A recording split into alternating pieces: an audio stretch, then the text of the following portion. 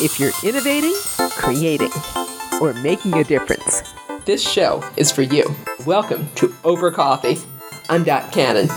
Here on Over Coffee, we talk with artists and innovators about the process of changing the world in terms of what they do. And our mission is to inspire problem solvers. When they're using some of these tools, they're like, well, this is the same thing that somebody uses in the office down the block. So kids actually start to be able to see purpose and meaning and connection to what they're learning and to what they might be able to explore in the future.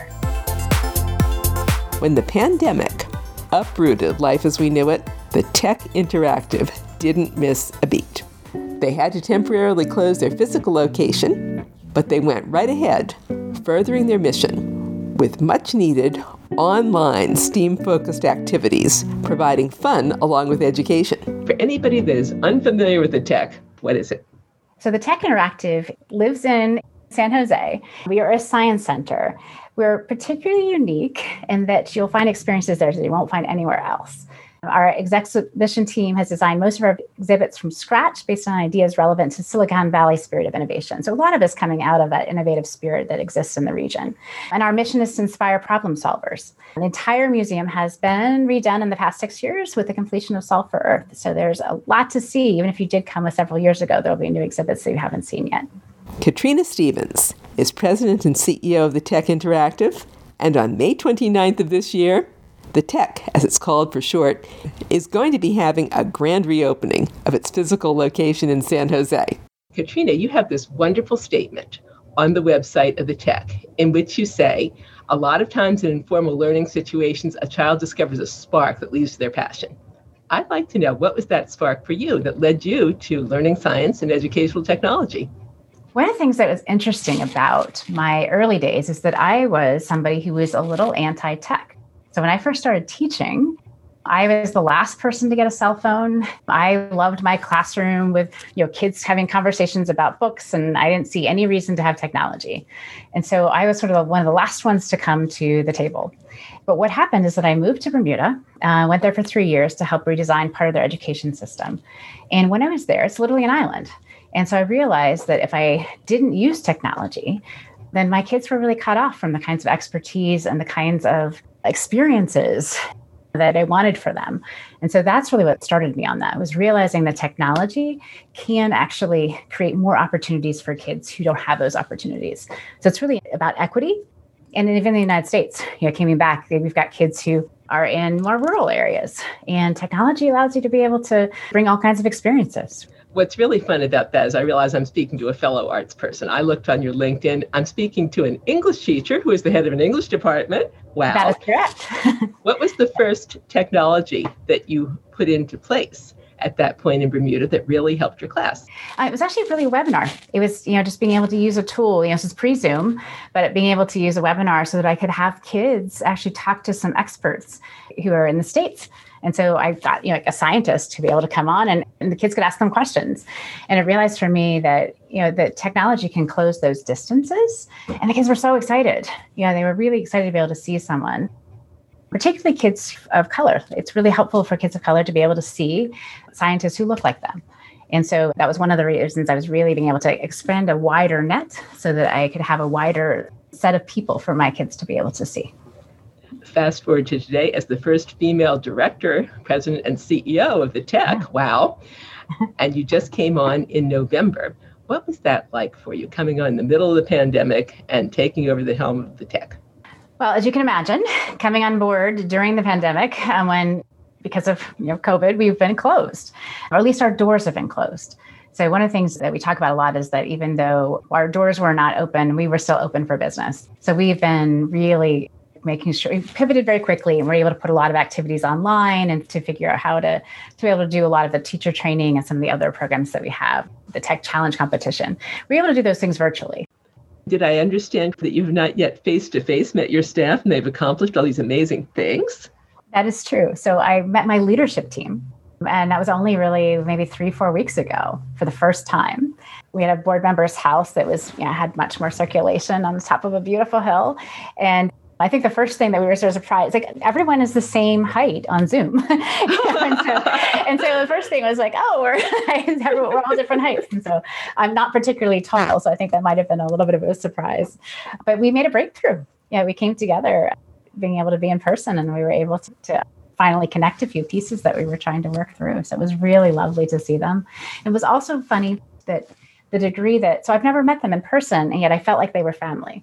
And so because we'd worked on so many things through Zoom, and when I met them, I wanted to hug them, but you can't because of COVID. But I had that instinct. And so you can really create really meaningful connections with people, even if you don't meet them in person. But the in-person actually really, deepens that and allows it to happen, I think, a little more quickly. Coming on as a CEO, some of the things that I really miss are just being able to walk the halls and get to know the staff. I'm also really miss being able to see kids and families. We're opening May 29th for Memorial Day, and I am super excited to be able to see the excitement, that you can just see the kids' faces light up. And I'm so looking forward to being able to do that. Let's fast forward time in our imagination. It's now May 29th. What do we see? Yeah, so you're going to see all the usual favorites. So you will still see social robots, which is one of that is the one that is beloved. You will see, and we still have a piece that's on space. You'll still see that. You will see Body Worlds Decoded. So this is not like any Body Worlds exhibit you've ever seen, because we have an AR that's on top of that. So you're able to see all this information using tablets that we provide. So you'll see that will still be there. Cyber Detectives, which is also another really favorite, where essentially you get to go in and you get to pretend like you are trying to figure out who is trying to hack you. And that's the detective piece of it. The thing that no one has seen before is we have a brand new exhibit called Solve for Earth, and we're opening it in beta. It is the largest exhibit we've ever had. I'm super excited about it. It is really about sustainability. And so there's some really cool interactives that are there. There's something called Sustainable Cities, and you'll be able to make decisions about whether you want more trees, where you want transportation to be, and the city literally changes in front of you. And so it's really, really neat. So I'm hoping anyone who can will be able to come and see that. Anybody that wants a sneak preview, I got to see a little bit of Solve for Earth and how you go through the kids getting ready for school and what they have to do. Is that going to be featured there as well? That will be as well. We also have something called Pick and Choose, which is one of my favorites. Essentially, it's like going to Chipotle. You have a set of menus and you get to build your meal. And then at the end of that meal, it tells you your choices in terms of sustainability. So how much water was involved, how much kind of energy was being used, how far did food have to travel? So, oftentimes people go and they look at calories, but this actually tells you what was your impact on the earth and the choices that you make for food.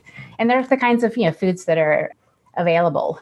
So kids will actually be able to connect to the food choices that are there. It strikes me that this is a fantastic resource to avoid something that parents always say they're concerned about over summer, which kids forgetting what they've learned. And this is a so much better way, I think, than just drilling. What are some of the exercises in addition to Solve for Earth and some of the different exhibits that are especially going to boost what kids know over summertime so they're ready for fall? Yeah, and I'm going to pause before even sharing some of the activities, because there's a lot of conversation right now about learning loss. And one of the things I would love for us to do is to really kind of reframe that phrase, because it assumes that young people weren't learning on their own. For many kids, actually, they were able to pursue the kinds of things that they deeply cared about, while they had additional time when they were doing school at home. But the other piece of it is that I think sometimes what happens is that parents and educators are like, oh, my kids have lost this part of the curriculum. And so this summer, we're going to drill our kids to be able to pick that up. And that's not what our kids need right now. Our kids have had really hard year plus. And what they need is kind of hands-on activities. I call them hands-on, minds-on activities. So things that are just fun. We need to be able to help our kids get that spark for learning, to be able to, curiosity again, if they've lost it, and to be able to allow them to be able to do things that are not on screen. A lot of our activities are designed specifically so that, like on Tech at Home, that you go get the directions for and know how to do something there. But the activities are things you do with your hands. And that's something that I think our kids need right now. And they also need to socialize. So some of our activities are designed so that you can do them in groups. So if several friends can do something together. We have a whole series of what we call tech challenges, our design challenges. And there's a set of 10 of them that kids they have a ton of fun. I just saw them. We just finished our tech challenge for the year. And some of the kids created these amazing things. The one kid's made this machine. So the tech competition was that you needed to be able to create something out of cardboard, useful, that turned into something else using the exact same parts that was also useful. And you had to be able to make that transition in 5 minutes. And so the kids were incredibly creative. One of the kids' teams created essentially a closet that then turned into a desk that actually held books, held clothes. Then another one created this, it picked up tennis balls off the ground, and then it turned into a fruit picker that actually worked. So they're really amazing, but those are the kinds of design challenges. And then we have some that are, you can do in more easily in single settings. One of the activities that's really popular is one that we call inflatables.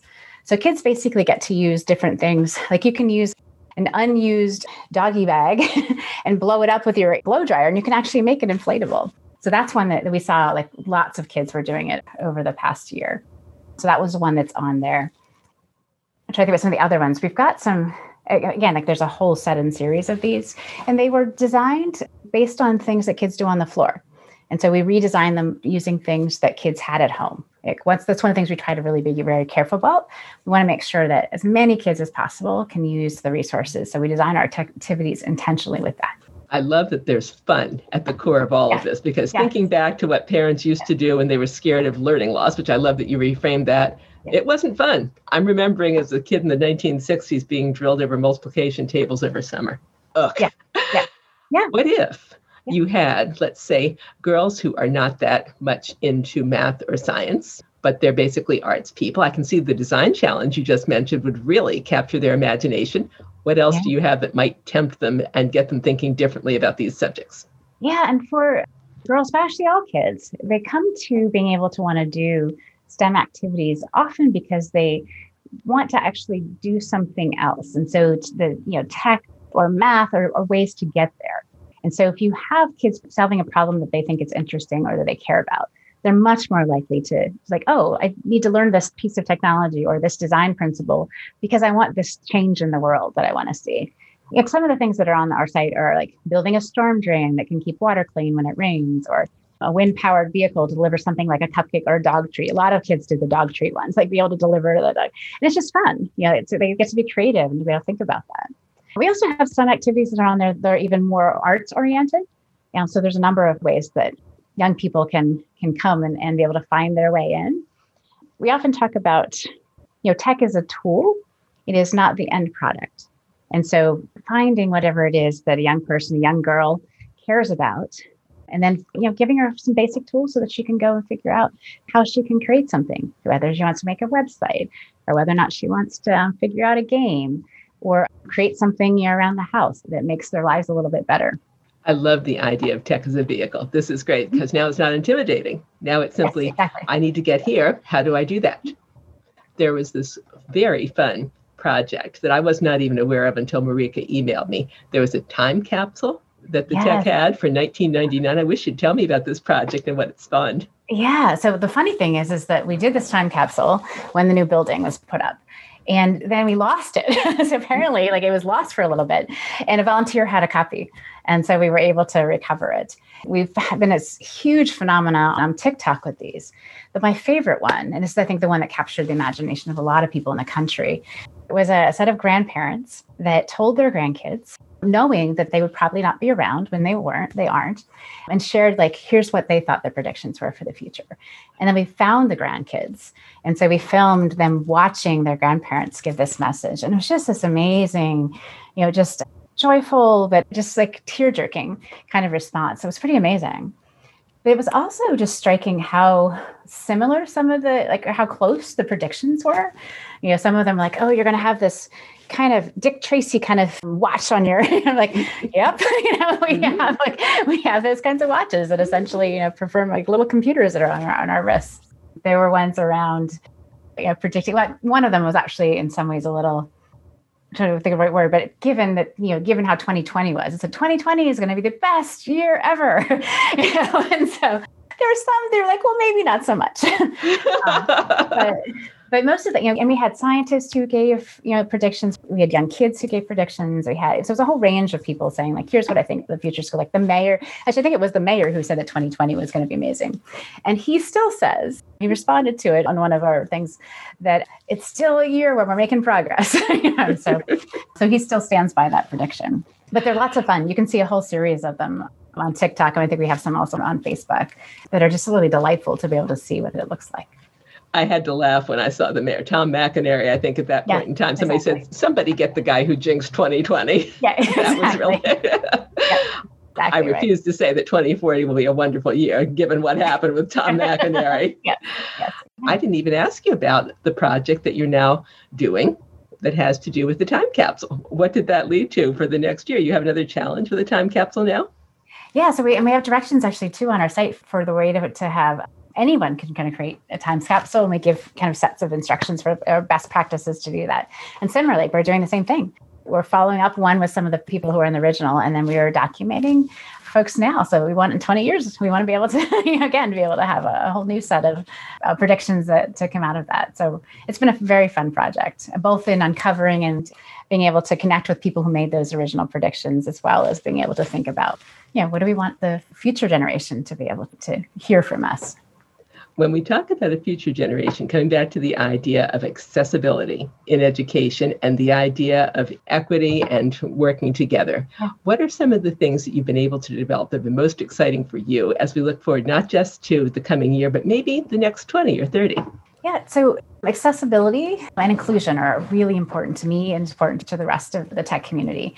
We care very deeply about trying to have really inclusive, welcoming learning spaces, whether that's on a digital format or in our own space. And so some of the things that we've done, we've actually brought some folks in to help do an accessibility audit with us and looking for opportunities. What are some ways that we can actually be even more inclusive, that we can make things even more accessible for folks? So we've been doing a lot around that. I'm really just trying to be more thoughtful. And particularly as we're designing a new expansion space, it's a real opportunity for us to be even more thoughtful there.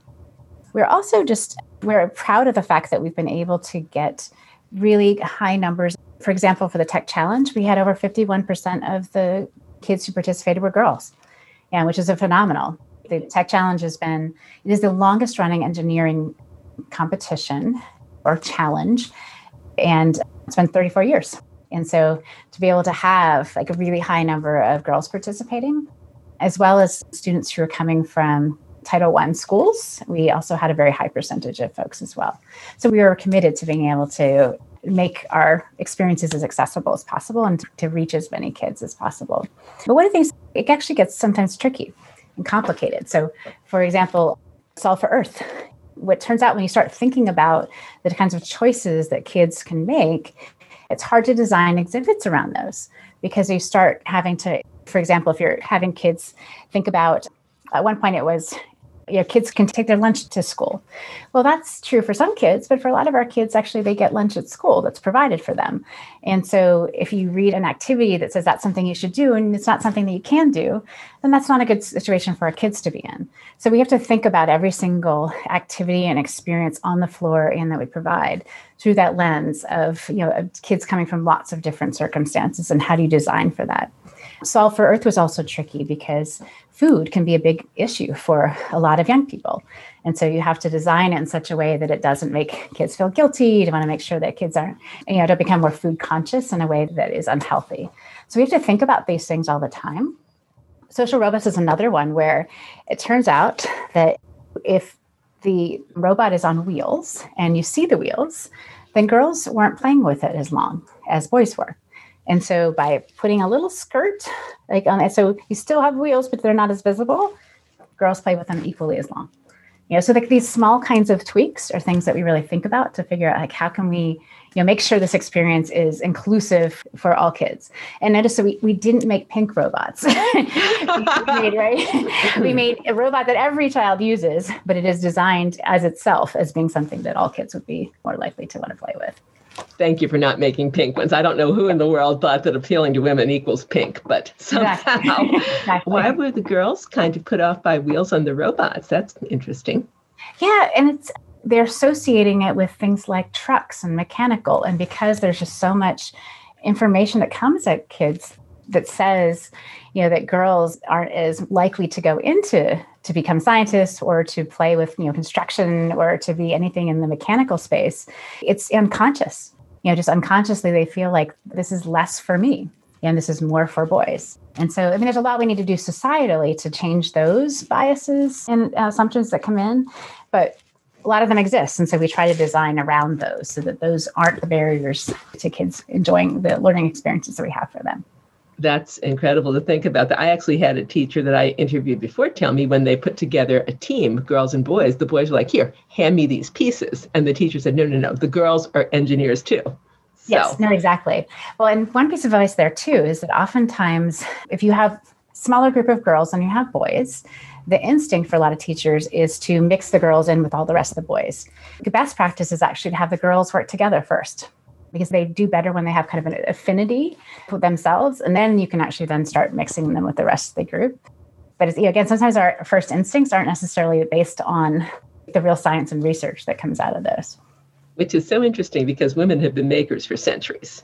Thinking back historically. Yes. Yeah. We had a teacher come through one of our academies and she shared, because we do teacher training, and she said, I'm really embarrassed to say this, but I used to want to make sure that we didn't have all girls groups because I was like, who's going to build it? And she recognized through our program that's, these are unconscious. And she was realizing, I didn't even realize that that's what I was thinking, but that's what I was thinking. And so we, being able to kind of change perceptions and understandings. And we talk about microaggressions, these small things that come at you that tell you you're not good at something or something is not fit for you. But I like to talk about these kind of micro moves. And so what are the counter things that we do as educators or in the Science Center? What are the things that we can do that counter those and that support a young person's identity as a STEM person or as an innovator, as a creator? And there's lots of things that we can do. In fact, I would love to give a shout out to 2 of the videos on your TikTok site that really had me laughing hysterically. I thought they were great. You had a woman who created a Peeps diorama, and you had one that made a Halloween haunted house. And I love these. Would you tell me about those? Yeah. And so these are, again, we're fortunate that oftentimes the kids will share these videos because they'd like to share their stuff with each other. And so both these come out of exercises that we put on that are kind of fairly open-ended, like design something. And then kids just come up with their own ideas around these. And so it's all, and I was a former teacher, and I've always known that young people are significantly more capable than we think that they are. If you just kind of give them a few tools and let them go, they will blow you away. What if the teacher is listening right now, and unfortunately they're not in San Jose? They probably can't come to the tech. What are some of the resources they might like to know about for summer, and what are some of the ones for fall? Yes. And so I would also give a couple pieces of advice before sharing resources. So the teachers, one, the power of yet. So if your kids say to you, I don't know how to do this, I can't do this, you respond and say, you can't do it yet. You don't know how to do it yet. So this power of yet is a great teacher tool. The other thing I would also say is that teachers oftentimes with younger kids will say things like, we're going to be scientists today. It's better for you to say, you're going to do science today. The research shows that when you say we're going to be scientists, girls and kids of color are more likely to not see themselves. And so they'll do the activity, but it doesn't actually build their STEM identity. So these small things can make a big difference. But in terms of resources, we've got a lot of resources. So if you go at Tech at Home, there's a whole set, and they're all, they're structured in ways so that there's ones that are more about designing or science explorations. There's ones that are kind of by brain breaks. There's a series that's around computational thinking. And again, it's like, earlier, which prepares young people to want to go into things that are like data science or computer science. There's a whole set of design challenges that are coming from our 34 years of having done tech challenges. So there's lots of those that have been designed specifically for teachers and kids to be able to do with with the kinds of resources that you'd be able to get at home. And then, of course, TikTok. We're posting a lot of these activities there as well. And so I would also, we have a set of field trips. So if you can't come in, you have a few other things that you can do. So one, we've got 2 videos right now that are on the site. One is essentially a tour of the tech interactive. So you can come and see what it looks like, but actually has lots of different scientists or people in tech talking about their careers. And then we have a second one that's similarly about 4 different organizations that are our tech laureates, people that we've identified that have done something that uses technology to make the world a better place. And kids really like these. And so those are things you can use for classroom resources. In addition to, there's a set of lessons around those that teachers can download and that they can use. Lots of fantastic resources. Let's give the website and the TikTok channel. So the website is, there's a couple ways. So if you go to the Tech Interactive, then you will get it there.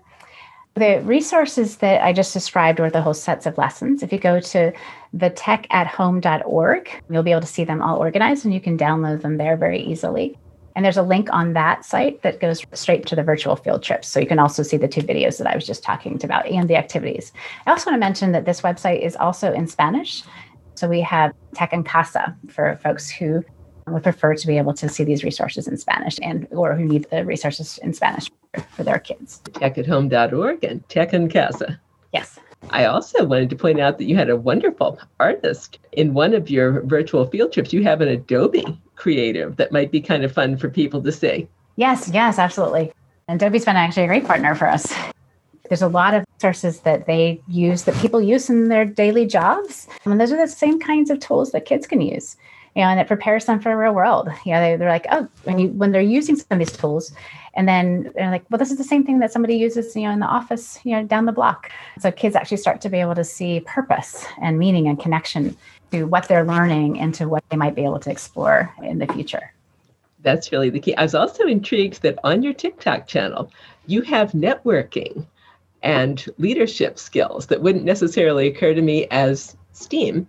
Yeah. Or as technology. How'd you come to make that choice? Yeah, so one, we have a nice partnership with Miss CEO. And so we do a lot of activities, and she runs an organization that is really around helping build some of these networking skills and confidence building for young people.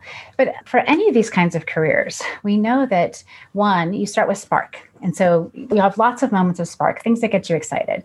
Then you need to go through a phase of where you're building skills and confidence, that you can do these things.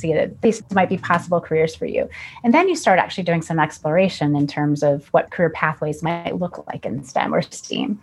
And one of the things we know is that a lot of times young people don't have those other sets of skills that would make them successful in getting an internship, for example, in a STEM career. Also, like being able to understand the science or the technology is not the same thing as being able to communicate that. And so one of the things we also want to develop is the skills to be able to share what you're learning in ways that will actually then have impact. And so that's a lot of why we think about the development of young people, because we need leaders in STEM fields. We need them, and we need leaders that can actually explain and articulate why we need to have the technology we do, or why we need to be able to listen to the facts that are coming out about science or other kinds of STEAM topics. Sounds like communication will be a key skill no matter how much the work world changes. But what other skills would you say that kids really need to learn in a world where we don't necessarily know what their professions are going to be in 20 years? They may not have been invented yet. In fact, we think most of the jobs that are going to exist in 20 years don't exist now. And so the things that we know that young people need are the core. It's the problem solving skills, it's communication, it's collaboration, being able to work with each other, it's creativity. It's all of the, what we used to call 21st century skills. But essentially, it's like learning how to learn. And that's the fundamental. And so we base all of our activities more around the skills they're learning than the content. So it's that problem solving, the innovation, being creative, being able to think about like a way to solve a problem or to create something new that they want to post on TikTok. That skill of being able to learn how to do something, to try something, have it fail, try again. That's the kinds of skills that you're going to need. And even if our young people don't go into STEM careers, those skills are really useful in all fields that kids might think about going into. Total life skills here. Yes. What do you consider one of the most fun things you have learned since you took the helm at the Tech? What's been something that maybe even surprised you about science of learning or about technology of education? Well, one of the things that I'm really proud of our team for that I didn't quite realize until I took on is that when the doors closed, the teams completely pivoted. And within days, we had the Tech at Home website. That didn't exist before. The commitment that that our team has, and both to being able to make sure we're continuing to serve community, but particularly to make sure that we're reaching our most underserved. Just really proud of the phenomenal work that they've done, over the past year. And as I see them getting ready for the reopening, just how excited they are, to see young people and to be able to, something like Solve for Earth, people have been working on for 3 years, and so that moment of when you get to see it for the first time, I'm really loving being part of that, that culture of care and excitement. And I'm getting that people are discovering things right along with the kids. We are. And some of those things I was talking about, like social robots, and that was part of our R&D process. And so we get these little insights all the time that we start to do. We look at the research base, but then a lot of it is just things that we discover.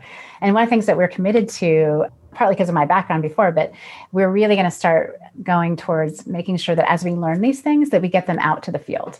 And so we're thinking about really practical ways. And so if we learn, something like the power of yet, which actually is something that's very well known in the field. But if we discovered that, then I would want us to be able to get that to more teachers. Like that we do a tons of research and development here in-house. And I want to make sure that we are sharing that broadly. So that adds to the insights that lots of teachers and other science centers are being able to use as well. Katrina recalled one of her own favorite experiences with an interactive museum. So I've always liked science museum. I never thought I would run one, but I've always enjoyed science centers. It's a thing that I would do when I would go to, I'm often speaking in conferences, and so I would kind of slip away and go visit different museums. The one time that I thought that as a good memory for me is that a colleague, or now a colleague, Richard Culata, had asked me to join the Obama administration. And I had just come out of a very bureaucratic job. And I was like, I just don't want to go into another bureaucracy. Government is bureaucratic. And so he and I were at a conference, and we were in Pittsburgh. And so we slipped away to the Pittsburgh Children's Museum, which is one of my favorites. It's always been one of my favorites. But there's a gravity room in there. So the floor is like a 25% angle. And it's just, it's designed so that it's very distorted, and it's, you have this experience. So both he and I are in that room, doing kind of crazy moves. And I had this epiphany of he's not like a bureaucratic guy, and I decided actually in that moment at that science center that I was going to join the Obama administration. I was like, I feel like I can actually get some stuff done. And this guy is somebody who'll be fun to work with. And we did. We actually got a ton of work together. But for me, that moment was really sitting in the gravity room inside the Pittsburgh Children's Museum. How much fun. My audience is going to boo and hiss if I don't ask you, what was one of your most fun memories of working with the Obama administration? Oh, so many. So many. Actually, my favorite moment was that you're not supposed to take selfies of Obama. There was a period of time where people did that, but then security decided that you were not going to have, that was going to be an issue for security reasons. And so I was sitting in the White House for an event, and I happened to have my camera over, kind of sitting like this, and Obama walks in the door. He's about to speak. And just because of how I took this shot, you can't see that there's security or other people around. And so I've got this great selfie of me and him kind of coming in the door behind me that looks like we're just hanging out. So that was one of my favorite moments. I will say that there was something just powerful about being, the few times that I met him, of just how incredibly seriously he took his role. So when there was a plan to be able to have him put on a kind of VR, because we were promoting something that was coming out of partnership with the White House. And he was so careful to make sure that he knew all the research, that he wanted to make sure that if he put that on, he knew that kids were going to use it. More likely to go, to want to try that. And he wanted to make sure that we had all the research, that it wasn't going to damage kids, that it was going to be developmentally appropriate. He just really understood his role as a role model. And, he took all of the care to be able to make sure that he got those messages out to kids. So for me, that was actually just something that stuck with me over time. It's just recognizing when you're in a role where people will follow you or listen to you, that you have to be really careful and need to make sure that you're doing all of that in an evidence-based, informed way, because it can have impact. You mentioned expansion before. I didn't get to ask you that. In what directions do you most want to expand the tech in future years? Yeah, so there's a building going up next to us called Park Habitat, and we will have the first 2 floors of that. And so we are going to have expanded space that we'll be able to have more classrooms and more lab spaces. And we are in the process of designing that to really be more of a STEM careers pathway center, where we're really helping the kids, particularly teenagers, be able to think about how can they get into the careers that are in the region. Wow. Do you have a timeline on that yet? So it's several years away. So we're looking at probably the middle of the year in 2024. And finally, Katrina, if people could only get one thing from you and from the tech about innovation, creativity, and making a difference, what would you really love them to take away? I would want people to take away and to understand that anyone of all ages, all abilities, have in them like an innovative spirit. All of us, have the ability to think through something and to be able to try something and come up with something that makes a difference. Now, all of us have this in it. It's not just because you think that you're a STEM person. We all are innovators. We all are creatives. We just have to find the right outlet. Katrina, thank you for your time today. Thank you for having me. You and I have been listening to Katrina Stevens, President and CEO of the Tech Interactive in San Jose. The Tech invites you to explore their exhibits either on-site on their grand reopening day, May 29th, or anytime after that, or online. You'll find their hours and more information at thetechinteractive.org. And check out the Tech at Home resources Katrina mentioned on thetechatHome.org. Once again, that's thetechinteractive.org and thetechatHome.org. And don't miss the Tech's videos of their virtual field trips and maker projects on TikTok. You'll find those on TikTok as the Tech Interactive. And that concludes this edition of Over Coffee. Thank you for listening. Listen to more Over Coffee podcasts at twomavericks.com. That's two, T-W-O, Mavericks, M-A-V-E-R-I-X. And you can contact us, twomavericks@gmail.com. The music you're hearing is royalty-free production music provided by Pond5 at pond5.com. I'm Dot Cannon. Here's wishing you a cappuccino day.